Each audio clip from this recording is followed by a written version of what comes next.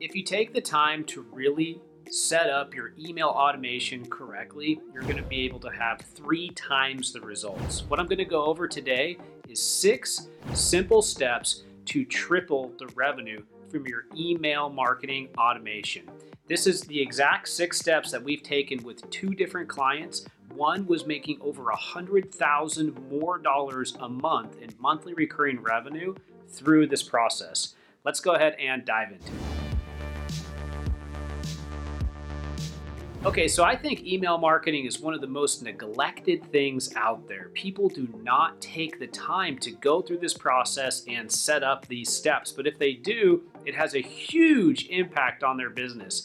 Every single time I've seen this done correctly, it has significantly boosted their bottom line. If you don't know, email should generally be somewhere between 15 and 30% of a website's revenue for a mature business that has a decent sized list.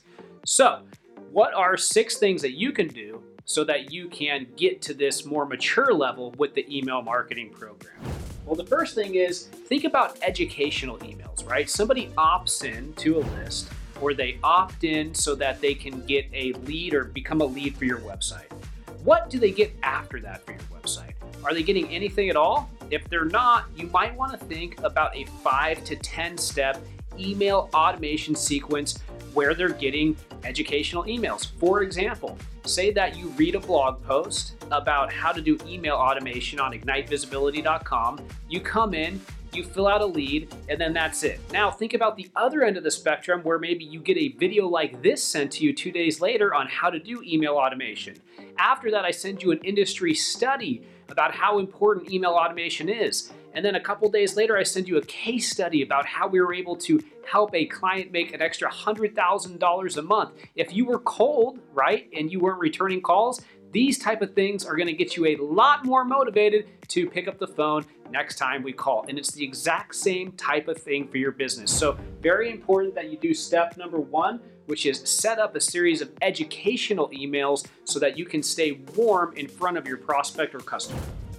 Number 2, so we talked about educational email sequences, which are really powerful, but also you can just make it even simpler than that. So when somebody fills out a form, you just immediately send them a confirmation email. And that confirmation email will let them know that they can call you, right? So if they're sitting there and your sales reps haven't got back to them, they can just go ahead and give you a call right away.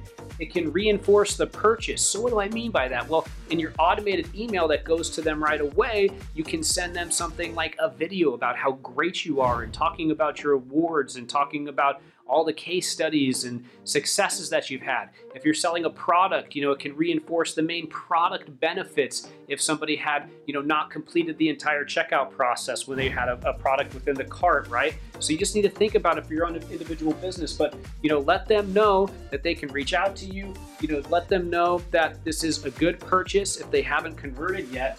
And then also don't forget to create a secondary sales page. So many times with lead generation sites or websites in general, after the form is filled out, people just forget about it. It might just be like a blank thank you page. That is not what you want. What you should do is after they fill out that form, instead of taking them to a blank thank you page, why don't you put something on that thank you page that people are going to really appreciate, that's going to warm them up even more, right? Maybe it is a video that just talks about how great your company is or how great your product is, but stay in front of your customer's mind and give them an option, not even after that thank you page, but to go further and further and further down in the funnel so that they can learn more and more and more about your business, all from an automated perspective. And it's going to save you and your sales reps a ton of time because it's going to give them the opportunity just to learn on their own. Okay, so that was actually item number 2 and 3. 3 was create a secondary sales page. Let's go ahead and jump into item number 4. So item number 4, you want to create an automation sequence for lapsed customers or prospects. For example, say that you go and you reach out to an attorney's website, right? And you fill out their lead form and then you never get on the phone with them or they never get back to you. What that attorney can do is put them into their CRM and then make sure that the CRM automatically emails this person after a certain duration of time. For example, every 30 days checking in, right? Every 60 days checking in. So whether you're a prospect or a customer that has lapsed, meaning they have paused or stopped using you on a monthly recurring revenue scale, or they had just used you in the past and they are not a customer anymore, or maybe your credit card didn't go through. These are really important things to set up to make sure that you can get these people who used to be customers or who were a prospect at one time back into your system. This is so powerful, especially for older businesses that have tons of email addresses and contact information from over the years, but they aren't using them. So make sure you set up a lapsed customer and make sure you set up a old customer and a prospect customer list so that you're continually sending automated messages to them within the right duration of time. And that's going to have it so they're coming back in while you're sleeping and you don't have to have a huge team of people manually reaching out. Okay, item number 5, optimize the ways that you capture these emails. So that's one thing that's really, really important. So when it comes to capturing emails, there's a lot of different ways you can do it. Some of those being pop-ups, right? A pop-up on a website. Another one being checkout process. So somebody going through a checkout process, you get their email through that sequence. Another one being a newsletter. So just simply click to subscribe to the newsletter. Another one being a webinar. So when we have our webinars, we get hundreds and hundreds of people on. So, we get hundreds and hundreds of emails if they opt in, which is usually part of the criteria for joining the webinar. Downloads. So when we create our industry studies, somebody usually will have to put in an email address to download that. And I'm sure you've seen that before. And then there's also just general email collection online. So going out, scraping emails from LinkedIn profiles and other websites and things like that. This is actually something that you can't really do. So don't do this and add this to your list. It's against all the regulations out there basically. But what's really important is that you optimize the way that you capture emails. And the way to think about it is not only do you want to have it on your checkout process and the newsletter and all that stuff, but think about what are your highest traffic pages on your website, right?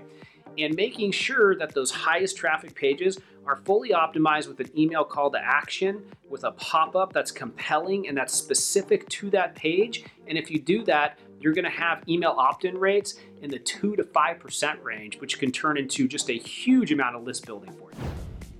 Okay, item number 6, a preference center. So the more granular you get with your email automation and your email marketing, the more your customer and the people on your list are going to appreciate you. So a preference center is really, really important. So for example, a preference center such as this one right here could have a variety of different topics such as lifting, running. This would be for like a gym or something like that, or a workout website. So different preferences that you could opt into, right? Such as lifting, running, CrossFit, surfing, and soccer. I put these out there because those are things that I would be interested in, right? So right now, I'm not as interested in lifting and running. I feel like I know that a lot, or surfing or soccer. I feel like I know that a lot, right? I'm pretty obsessive about those things. But what I am really interested in is CrossFit, right?